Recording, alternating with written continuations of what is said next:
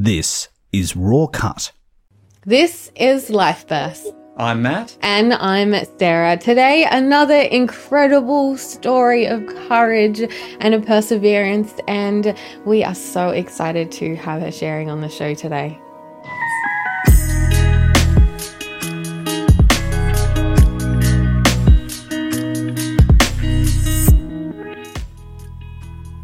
This is Life Burst.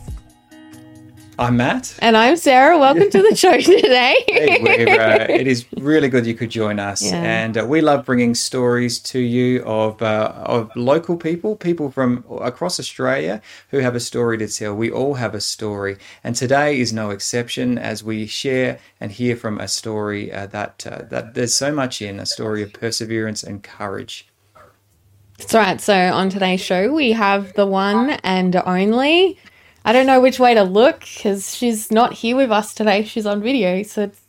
Kel, there. Joining us online. G'day, Kel. Hey guys, how you going? Thank you so much for having me with you today. It's we're very excited to have you. So tell us at the very beginning, take us back to the very beginning of your life. Where did life start out for you? Well, right from the beginning it was a bit tough for my poor mama bear. She had a pretty rough life herself, and so she had me as a single mum. She was all of 16 years of age. So it started out a bit tough in the beginning, but she married a lovely fella called Kevin, and we ended up moving out into the bush in Queensland in a little place called Brewarrine, and it's still where I call home. Amongst the gum trees and lots of plum trees and a sheep or two and the kangaroo. Where is that? But where Brewarrine, it is, like in the middle of nowhere. if you blink, you'll miss it on the highway. It's about 45 minutes south of Gladstone in Queensland, on the way to sort of Brisbane, I guess. It's not really in the middle. Delete that. No, it's somewhere around there. Yep. Yeah, it's like 45 minutes south of Gladstone on the Bruce Highway. So it's a very small place. We basically had our family home there, and we still have our family home there. So it's where I spend all my time now, and I am about to move, but this will always be home. And you know, it was a beautiful upbringing. We pretty much grew up in a little caravan. We had, baths in buckets and in the runoff from the rainwater tanks. It was such a beautiful, innocent, fun. There was camping and fishing, and we'd spend our weekends just doing the things that kids can only dream of these days. Sometimes, I think it's a real struggle for kids these days with social media and, being attached to their devices. And, we didn't have any of that growing up. Like, I'm not that old. I'm about to hit 40, but not yet. I'm not there yet. I'm still in my 30s, technically. But, it was a beautiful time of complete innocence, I want to say. And that growing up was, I think, a big part of the resilience that I know that I have today, because we didn't get everything. We didn't take things for granted, It was very sweet, innocent, didn't want for anything because we couldn't afford it. We didn't have a lot of money growing up, we were rich in many things, but not in wealth. We were very safe, very cared for. There's had some great memories of having mud fights with my brother and throwing cow poo at each other. And I can count the number of times I was in hospital for falling off my bike or getting stitches or breaking something. It was a very long waits in the emergency department. I was going to say, what other types of things did you get up to in the middle of nowhere? Oh, well, besides throwing mud at each other and cow poo. Yeah. Oh, look, we just, build cubby houses, and I was a very good athlete as a young person, and I remember my dad would say to me to get out in the yard and train, and the only thing I could hurdle was a barbed wire fence. So, I was a track and field athlete, and I just hoped that I wouldn't miss. So I made sure I cleared the hurdles. So that is some real tough training. Well done. I just remember picking up boulders and using them as shot puts, and using the cattle trails for training, and going down the dam and swimming, and dodging snakes that decided to swim with us sometimes. And it was very scary for probably some people. If you're from America, you'd cringe at some of the creatures we've got here, but we just fall into the fabric of what it is to live as an Aussie bush kid, and it's a beautiful thing. And we're very close to their family. We had a great upbringing in that sense. We cooked on an outdoor fire. We'd have family come and visit, cousins. We'd had every animal you could think of besides, like stumpy-tailed lizards and kangaroos. And we had a pet crow once that would follow the school bus all the way into school and sit on the port racks and wait for us to finish and follow the school bus back home again until we got home. It just beautiful times. And, my favorite stuff to do was the fishing and the camping. That was the most beautiful part of it. You just completely escape from the world, and it's still what I do today to escape the busyness of life. So there are definitely some stories that are appropriate to share from that time. Well, there's I'm sure I can think of several, but I do, unfortunately, I've lost a lot of memories from my childhood because of my story. But there are things that have stood out to me. And mostly it's the joy of spending time with, like, my best friend Mel at the time. And she was like a gift to me. She was just absolutely crazy fun.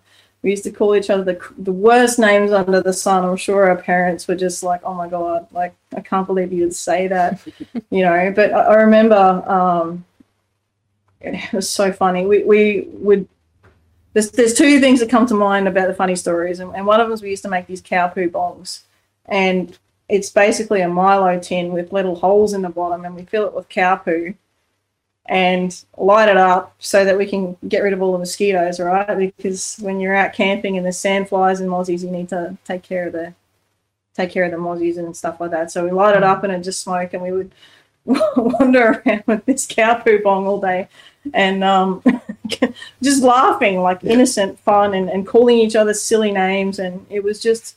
Did it work? It was one of did it work? Keep the sandflies off? Yes, absolutely. There's total... You heard it here. Like, cow poo works for everything. Absolutely. Awesome. Heard it's good for the skin too. No. Get all that into you. Your words, not ours. Take it or leave it. The advice that's given here. Yes, it is. This is 40-year-old skin, right? Hey, look. Righto. Now your training methods there. Obviously, we brought you in because you're now an elite athlete playing for Australia, but that didn't quite work out for you, obviously. No, look. But as a young person, in those early years, did you have some sense of what you'd hope to be when you grew up? What you wanted to do? Definitely. Look, I always dreamed of being an Olympian. That was my heart, and I guess. It could get a little bit complicated as I try and explain it, but I think it's what saved me from what I was experiencing, because and this is the unscathed beauty story, and I was sexually abused by my uncle from the age of 8 until 15, so that obviously changed life for me as I knew it. And I was an athlete from about the age of 9 or 10, and I threw myself into my sport. And when I say threw, it was sport and being a bush kid, and that was like my life, I mean, I had friends and we used to do lots of stuff and hang out and all that sort of thing, you know, but it was tough because I had this dark side of things that were going on, but my sport and this dream that I had just, and I call it shards of light. And in my book, I talk a lot about these people that would come along on my journey, and they're just like beacons of hope and love, and they just come in and make you forget about everything that's going on that's difficult and tough. And sport and athletics, so track and field and running and shot put and discus and javelin and hurdles and all those types of things, they were all part of this I guess distraction from what was happening in my life. So that's right. This is Life First with Matt and Sarah. We'll be back straight after this. If you like what you're hearing, please write a review of this podcast on your podcasting app, or you can share this on social media. This is Life Burst with Matt and Sarah. And I just want to mention a couple of numbers because while we're talking, if any of this brings up anything and you want to have a chat with someone, there's 1-800-RESPECT or there's Lifeline, which is 13 11 14, that you can call and talk to any time of day or night. Now, Kel, we're talking your story. You've mentioned an idyllic upbringing, but also you've alluded to something that happened to you that changed the trajectory of your life. We noticed your book behind you as well. You've mentioned that. So the next part of your story you pick up in this book, which is a memoir. Where did life go from here?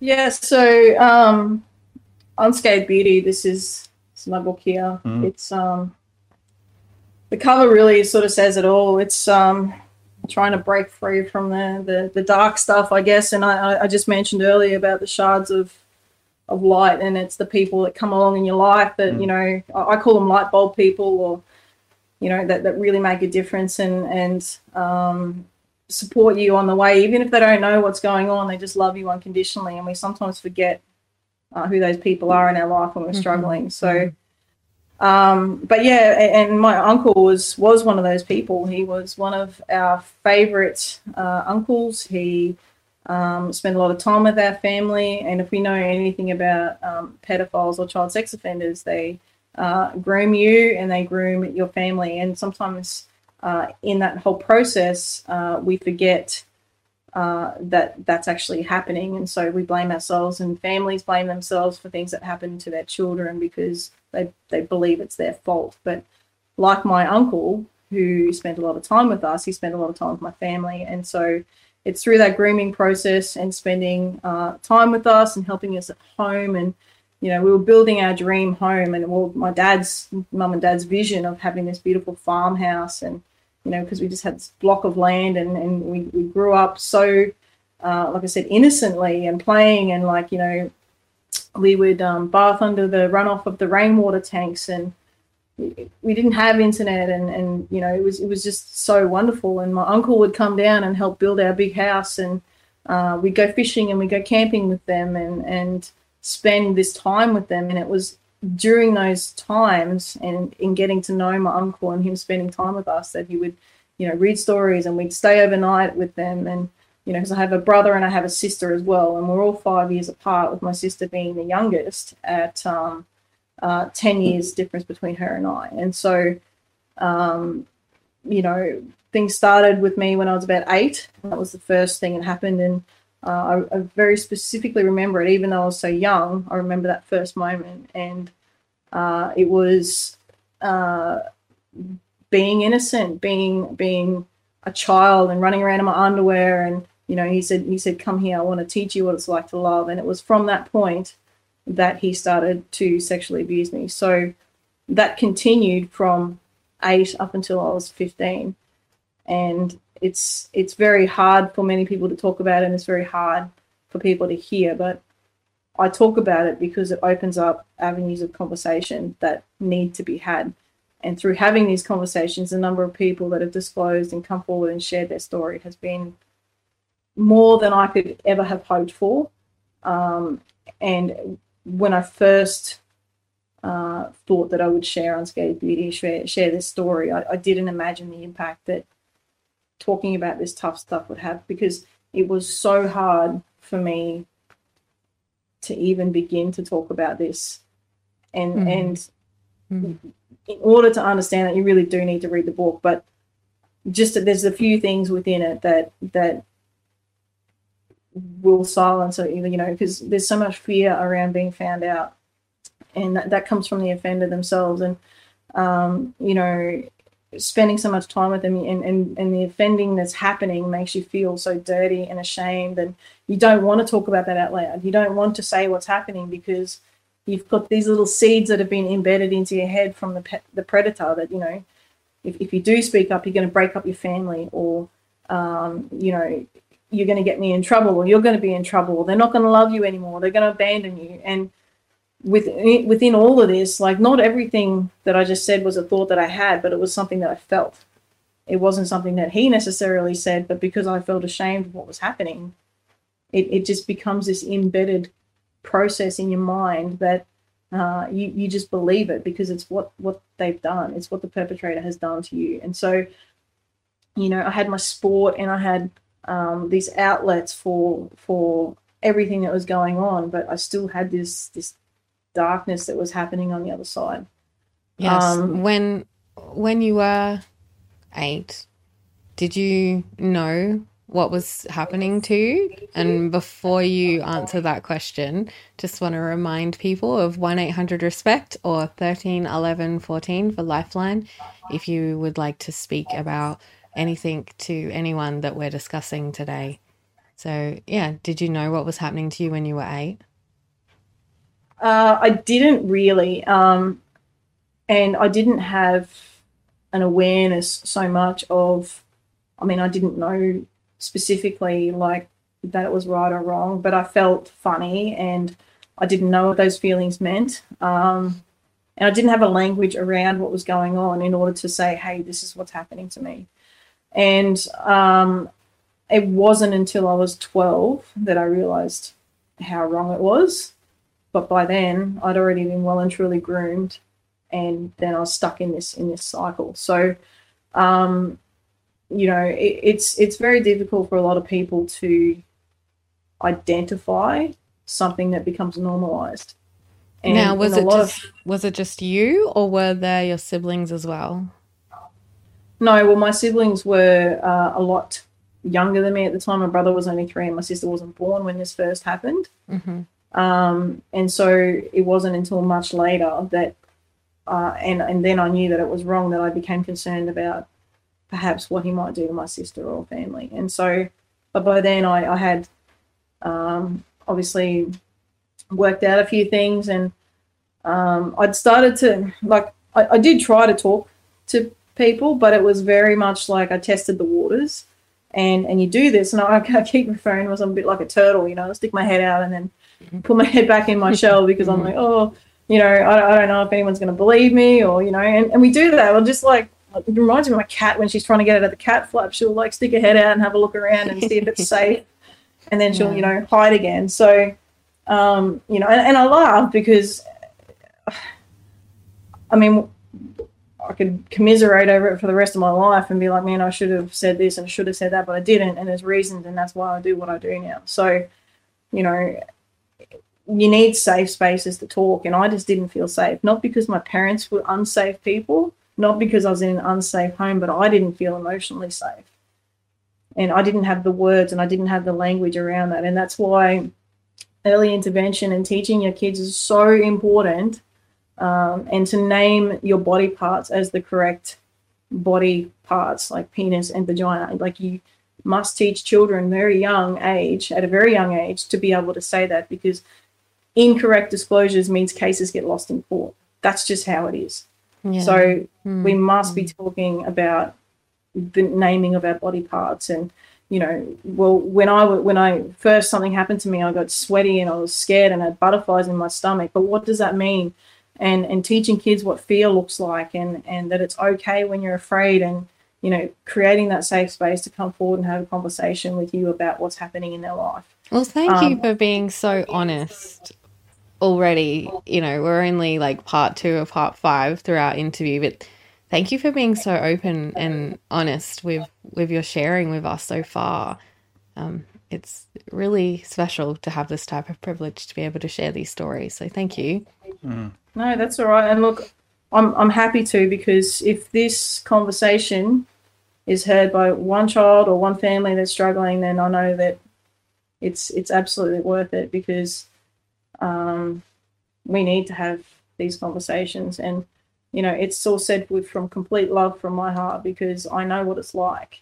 And I know what my family's experienced because of it, and it's just why I do what I do. So well done. And likewise, you're giving out those phone numbers. I'm not a crisis support service or anything like that, but I have a lot of information that I can help with. And if anyone has questions, I'm happy to take questions. So yeah, well, Mel, Kel, when we come back, we'd love to hear what's given you that courage to go from that experience to where you are now. So this is Life Bursts with Sarah and Matt. Don't go away. Hey, did you know this show is available in video too? You can find it at rawcut.com.au. This is Life Bursts with Matt and Sarah, and if anything that we're talking about today is bringing up anything that you want to talk to someone about, we've got 1-800-RESPECT that you can call, or 13 11 14 for Lifeline, and you can call both of those numbers anytime during the day or at night. This is Life Burst. We're chatting to Kel, and hearing a story of such impact as a young person being sexually abused, and you've alluded to the fact that, Kel, it was a darkness that you carried through that as well. But at a certain point, you had the courage to speak up about what was happening. Tell us what led you to that. Yeah, well, that didn't happen until I was about 19, actually. It took me quite a long time to find that courage. But there was this one opportunity where I was 12, and like I mentioned earlier, I did find out eventually at some point that what was happening to me was quite wrong. But the penny didn't really drop until that moment. And there was a conversation with my mother at the sink, and she gets really cranky when she's washing up, and she's thinking, and she's like one of those slammers, and she's like slamming the dishes in the sink. But she just kind of whirled around to me, and she's like, "Has your uncle ever touched you?" And I was just like, "Whoa, hang on." And I remember that moment, I just froze, and this, when you get this, I call it a shame wash. And I had the shame wash, and I had like prickly hands and sweaty like palms, and I just felt so sick. And I was the first opportunity that I had to say something, and I thought, this is the moment. This is what I need to do. And then I couldn't speak. I just actually had no physical ability to speak, and I said no, and then I just ran off, and I ran up into the garden, and that was the first time I actually had thought about suicide. I just didn't want to be there anymore. I felt disgusting. I felt dirty. It was just horrible. And I remember in the shower that night just wanting to wash myself clean of everything. And I knew beyond all reasonable doubt that it was all lies. It was all wrong. And I think that's when my difficulties really, really started, with trying to balance my mental health and my focus on my sport. And I think it just made me push harder and harder. And it's why I'm so busy all the time now. I just keep doing stuff so I don't have to sit still and think about those things. And it wasn't until I was 19, and by then I had a very successful sporting career, Australian level athlete. I traveled over Australia, traveled internationally, in multiple sports, and I just drove myself. And it was like I said, it was what saved me, I believe. But it wasn't until I was 19 that I started having these repeated nightmares. And when I say repeated, it was was horrible. And it was me. I was dreaming of my little sister, and she's so petite and pretty and beautiful. She's got the most stunning blue eyes. She's got blonde hair. We don't look anything alike. She got the pretty genes and I didn't. But, Aww. you know, she's gorgeous. But she was running and running in my dream, and it's just like, you know, when the kids are running through the wheat field and there's like this beautiful shining sun, but there was something dark and it was chasing her, and I could feel it. And then I couldn't find her. I couldn't find her anywhere. And I just remember, and again, this dream repeated to me every night for like months on end. And I remember standing at this fountain and then looking down into the fountain, and then I could see her, and she was staring up at me, these big, beautiful blue eyes, but she was trying to talk, but she didn't have words. And then I looked up, and across from me at the fountain was my uncle. And I knew he was coming for her. That was hard, and I wrestled with myself, and I wrestled with telling my parents about this, and I just had to. And then the other part of this is I was very good at my sport. I was doing soccer and competing at my best athletics that I've been doing, and I ended up getting hit by a car. I got hit by a car and I broke my leg, and I thought my world was over. There was two big catalysts here, and I felt like I couldn't do anything with my life anymore. I had all these dreams of going to America, going to college in the United States, and I thought it was all over. That was it. And I was sitting down and talking to my coach at the school, and it just fell out of my mouth what had happened. There was no plan to tell anyone. I just could not cope anymore. I was so depressed and so anxious. I'd get lost on the most simple route, and then I'd be so confused. I was diagnosed with depression and a whole bunch of other stuff, and I just was so lost. And she said to me, she's like, "Kel, I can't help you." She said, "But I'm going to find somebody who can." And that's when it all started. And so we'd made an agreement to speak to the police. But before I did that, I had to tell Mum and Dad. And how did that go? And how did that unfold? It was horrible. It was bloody horrible. But all those fears, that's those fears that come up inside of you when you want to talk about something like this. Like, they're not going to love me. They're not going to be there for me. They're going to think I'm this disgusting, horrible person who's been doing this stuff with someone who's meant to be, you know, my uncle and caring person in our family. And, you know, all these emotions come up, and I think the biggest thing is, like, we long, particularly as or any of us, anyone as a child or even as an adult, we just want to be loved and cared for and nurtured and just to be held. And I'd always gone to bed and I just wanted my mum to just take it all away. You know, I dreamed of, like, feeling that safety and that connection where I didn't have to worry about any of this stuff. And to think that me sharing this would potentially, like, I was never going to have that or was going to lose all that was really tough. And, you know, it's something I think that we create for ourselves, because by speaking up, it brings up all this uncomfortable stuff. And we don't want to be uncomfortable because that makes us feel unsafe. But when we step into it and we can own it and we can actually speak up, it's most of the time that this false reality that we create.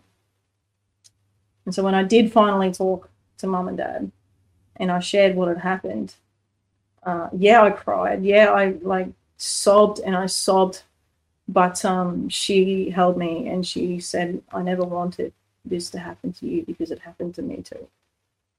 And I've never told anyone." Wow. What a powerful moment.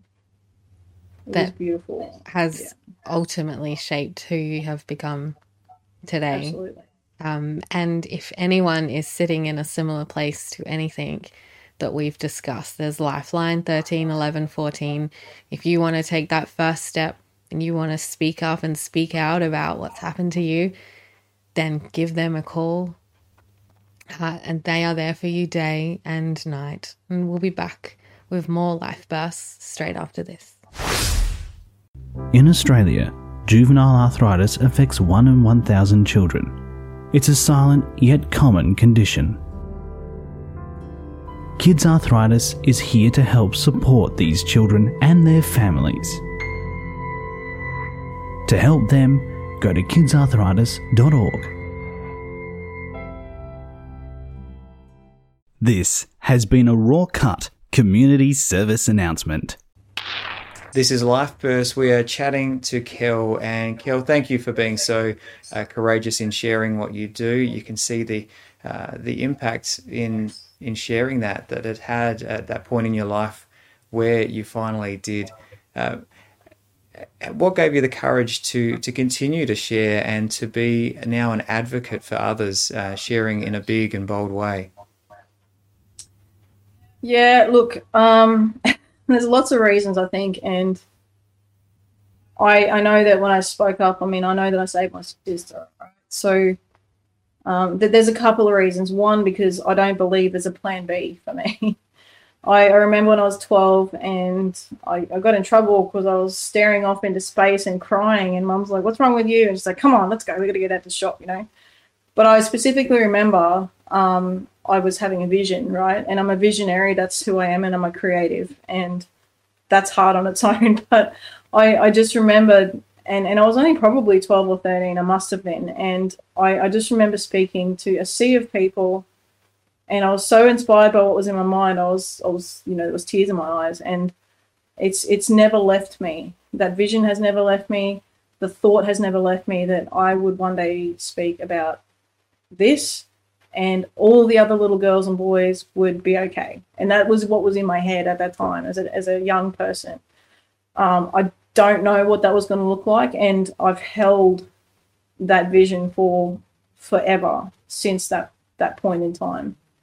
And it hasn't left me, and I don't feel I have been left. You know, I have a very big faith mission in this, and I continually keep my eyes on that one moment and just keep walking towards it, even if I don't know where my feet are going to land, and even if it's hard. I just keep going, and sometimes it just takes me longer, and sometimes I really suck and I don't want to get out of bed and do it, but I know that I have to do this. This is not an option, because when I stop doing it, or I get this niggling anxiety, and I know that I'm not then in alignment with what I'm meant to be doing. So it's to keep with that vision and that passion from then, and it will be my life's work. It will be what I continue to do. So, I do it through this. I do it as a police officer. I will continue on this path, and I don't want it to happen to other people. I don't want them to have to go through what I experienced, but more than that, it's about empowering our children to be able to make safe disclosures, our families to provide that safe space for those disclosures, so we are educated, because it doesn't get better, but we have to get better, because it doesn't go away. So we just need to be strong. We need to be able to speak up, and we need to be able to share what's going on in safe spaces and have these big conversations. And what would you say to people who are going through or have experienced that, or suspect others are going through something similar? What action should they take apart from finding someone to talk to? Look, there's lots of ways you can report, and I would encourage reporting, because unfortunately, child sex offenders don't usually just have one victim. It's a repeated pattern of behaviours, and they target more than one person. There's lots of stuff around that I could continue to talk to you about, but the most important thing is to, one, a lot of people don't feel like they can speak up because they're in an unsafe situation. So what I would say is to get yourself into a position where you can speak to someone who is safe, or take yourself to a safe space, so you can disclose or you can report about what's going on. If you're not sure, sometimes a lot of people ask me because they're worried about other families, or they think that something's going on, is call your local child safety department or police. You can always ask for welfare checks and things like that. So, and obviously, like, I'm an ambassador for Bravehearts and for Child Safe Australia, and most organisations these days have mandatory reporting, and so sometimes those disclosures come out in you know, we're in sporting clubs and all that sort of stuff. So make sure that whoever you're around is trained, and like, you know, ask your sporting clubs, have they got you know, procedures in place for when kids disclose, and Child Safe Australia and Bravehearts and those organisations can support you with that. So there's lots of things that you can do, but please don't sit in silence. It's hard to speak up, but it's even harder to live with it for the rest of your life and wonder what if. Thank you for sharing that. Thank you. Yeah. I really want to know about the journey of writing a book. Tell us about writing that. a book. Yeah. Yeah, well, I mean, look, it's very cathartic. It started as a 3-week. I mean, it took me 3 weeks to write my first draft, and then it took me probably 3 years to get it out. So I had to do some work on me. So for something like this, it's not particularly easy, but it's worth it. And I think everybody's got a book in you. And I do some coaching around that, and I do some coaching around sharing your story. So take us through the process. How did it come about? What type of support did you need to put around you? Take us through that. Oh, right. Well, look, that is one of the things. This is one of the biggest milestones in this, is getting that done, because I am a bit of a creative person, and I sort of start a million projects and don't finish them. So actually committing, committing to writing in the first place, and deciding what it is that you want and what impact you want to have with it. See, I mean, you can just write it. Some people write memoirs for their family because they want to tell their story to their families. I knew I was writing this for a global impact. But for me, it supports what I do. So I talk about it, and like, here's my story, read it, you know, because there's lots of stuff that's multi-layered in that. And so the first thing is committing to why you want to write a book, your purpose behind it, and what impact you want to have with it. And it changes how you write, because if you're just writing for your friends and family, it's different. And when I wrote this with that. So many. I wrote it as this: the little Kelly Humphreys, the little girl from out in the bush that was scared and afraid. And I wrote it from Kelly Humphreys, the police officer who now has 13 years experience in law enforcement. You know, and then I wrote it as somebody. I'm like, all right, if I'm my mum, what do I need to hear from a parent's point of view? How can I protect my child? And then I've written it for, okay, Kelly Humphreys in 5 years' time is planning to do this, this, and this. So it's layered, and it has many hats, and you know, knowing what you're doing and the reasons behind it is really important. And then it's picking out the most important parts of your journey that have made the biggest impact on you. It's understanding the lessons behind it and the reasons why it happened. And I'm writing my second book at the moment, and it is about understanding the trauma. So it goes even deeper again into places I didn't even know I could go. And it's very confronting, but it's very safe because of how I write. So, you know, the intention was always there. In the back of my book, I set myself an accountability, and I said, book 2 and 3 are coming soon. Soon, it's still 2 years down the track, but it's coming. So, that's okay. How do you deal with those things, when those struggles, those hard parts, when you're writing your book and you have to deal with them yourself emotionally and mentally and physically? How do you deal with them? It's tough sometimes. A lot of people talk about triggers, and triggers being like, oh my God, I can't go there because it's going to trigger me. And, you know, a lot of those things were very difficult in the beginning, but what I say to people about that is, that's your body's way of telling you that you need to deal with something. It's not to scare you. It's not to make you afraid. It's not to shut you down, but that's what we allow to happen when we become triggered. So by being kind to ourselves, like I remember there was one part particularly, it was about how I talked about speaking to my parents, and it didn't sit right with me. And you know, inside yourself, you've got to listen to yourself, that if something's not sitting right, then you need to do something about that. And I could have just ignored that and shut it down and not done anything with it. But I sat with it. I asked myself lots of questions, and I let myself go through that process until it didn't hurt anymore. And so it's just backing yourself. It's trusting yourself, trusting your body to do what your body does, and listening to what your body is saying to you, because it's your greatest teacher. We just refuse to listen and be uncomfortable because we don't want that. Nobody wants to be uncomfortable. Yeah. Oh, thanks, Kel. This is Life Burst. You're listening to Kel's story here with Sarah and Matt. Raw Cut is also on social media. You can find us on Facebook and Twitter with the handle RawCutAU. This is Life Burst with Matt and Sarah. Thank you for joining us today. Now, continue to take us on your journey. Kel, you've written this book and it's pretty awesome by the sounds of it from what you've been talking about. So continue the journey on from there. What happened when you finished writing the book? Yeah, so I started very gently, I guess. I knew in 2015, which is when I started speaking, that I was going to publish this book at some point. And so I thought, well, I better start talking about it then. So I was very lucky and I gathered support of, I just networked, and I didn't really know what I was doing, but I just kept following that vision and trusting my instincts. Like if I felt somebody was a good person to connect with, I just connected with them. And pretty soon I started to develop these like-minded, passionate people. And then I actually joined a Toastmasters at police headquarters, and they were brilliant and very supportive.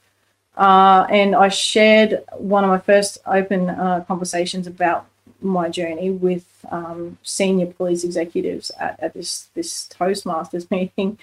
And I thought, gosh, if I can do it in front of them, which, you know, the police executive, they're wonderful, but sometimes I get a little bit intimidated because they're you know, big leaders in this organisation. I thought, well, if I can do it in front of them, I can do it in front of anybody. So it gave me a lot of courage, and they recognised that too and nominated me for an International Women's Day Award for courage, which was a beautiful way to look at doing something that I never thought was brave and I never thought was courageous. So it really shaped and gave me what I needed to continue on a journey that I wasn't sure how I was going to take. So, you know, I've just taken opportunities as they've come. I've spoken when I've been asked to, and I've you know, done some online speaking, these types of things, although I've had a bit of a break for a while. I've got a bit burned out.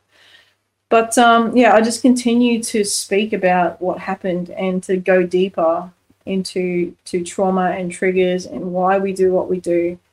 And writing, I'm now writing my second book, which is 10 Steps to Finding Your Unscathed Beauty. I still don't have a proper title for it, but it's about understanding what happened and why it happened. And because a lot of adult survivors out there really struggle and they struggle to understand why they behave the certain ways, why we attract the partnerships we attract, boundaries. We struggle with boundaries. We struggle with people-pleasing behaviors, and there's so many reasons for all of this stuff that we just don't know, and it's linked directly to what happened as children. So it's a very empowering book. It will be an amazing book, but it's taken me to get to where I am to be able to write that because I've had to do the work myself. So basically everything I do is and talk about as a reflection of my own journey. So, you know, about getting bigger and growing in myself, which is the best way to help everybody else. So it's just what I keep doing. And I hope to make some big waves shortly. I've just been invited. It's pretty exciting to speak at the National Child Protection Forum in Darwin in July. And I'm sharing my story there, which is very exciting. It's huge for me, a very massive opportunity to shape how child protection is governed in Australia. So that's powerful. It's very powerful. That is very powerful. It takes a lot of courage to speak up about something when you don't feel supported enough, or you don't feel loved and cared about, which you've shared about before. But how are those people that have known you for a long time and watched you go on this journey, what have they said about you? Yeah, look, I know my family's very proud, and they have been very supportive. From the beginning, it was very hard. We all obviously had our own journeys to go through when I first disclosed about this. You know, mum and dad have had their part to deal with, and, you know, I've obviously had my part to deal with. And It's only when coming back and writing this and being so open about it that we've been able to have these big conversations as a family, and it's still very difficult. And I know that they still nurse their wounds with it, and that's their part of their journey. But them seeing me happy and seeing me doing what I'm doing is very powerful for them. And I know Mum and I appeared on SBS program Insight about difficult conversations and impossible choices.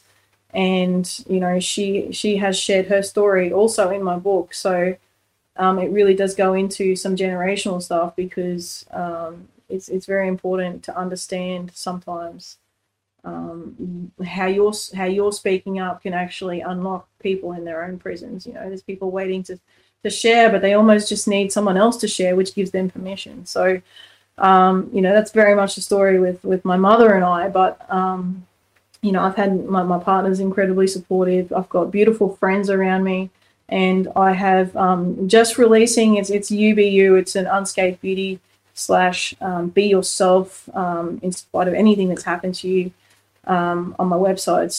It's to build a tribe, because you can't do this on your own.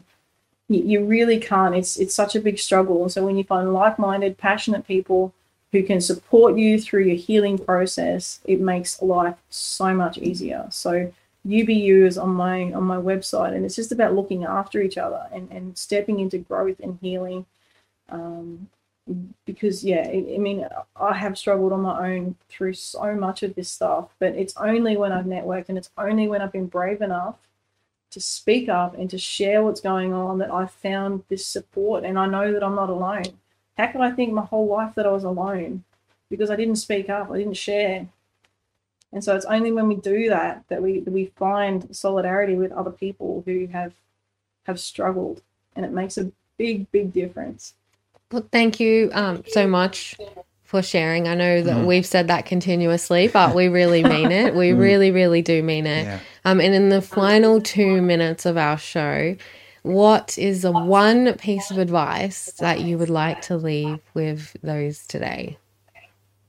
Yeah, well, I have this quote that I shared at the Australian Centre to Counter Child Exploitation, and it's quite simply that sometimes the greatest gift you can give someone is the power of their voice, and that's the power to speak out of silence and shine out of shame. And the reason that that's such a profound quote is because when we speak up, the shame cannot continue to exist. And it's that shame that keeps us silent, and it's the shame that holds us back and inhibits us from becoming all who we were born to be in spite of everything that's happened. So, that essentially is why I called my book Unscathed Beauty. Oh, Kel, thanks so much for that advice, for your honesty in sharing the story. You've given us an insight into not only the things that have happened to you not okay, which we have a sense of, but into the impact that it has on someone and the impact of opening up and sharing that. That's going to have a huge impact on a lot of people. Where can people find your website if they want to seek out your books and hear more of your story and some of those tools you've talked about?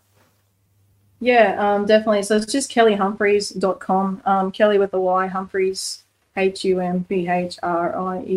I'm sure you can drop it in on the comments. Yeah, it'll be dropped in the links and stuff like that. So thank you once again, Kel, for your time today. Thank you, guys. Appreciate it. This has been Life Bursts. You can catch up with us wherever you get your podcasts from. And videos on Facebook and YouTube as well. I'm Sarah. And I'm Matt. Thanks so much for joining us. Life Bursts is hosted by Matthew Karat and Sarah Freeman, with production by Reese Jarrett and Kay Hoshro Ozadigan. For more episodes of Life Bursts, go to rawcut.com.au. This is a Rawcut production.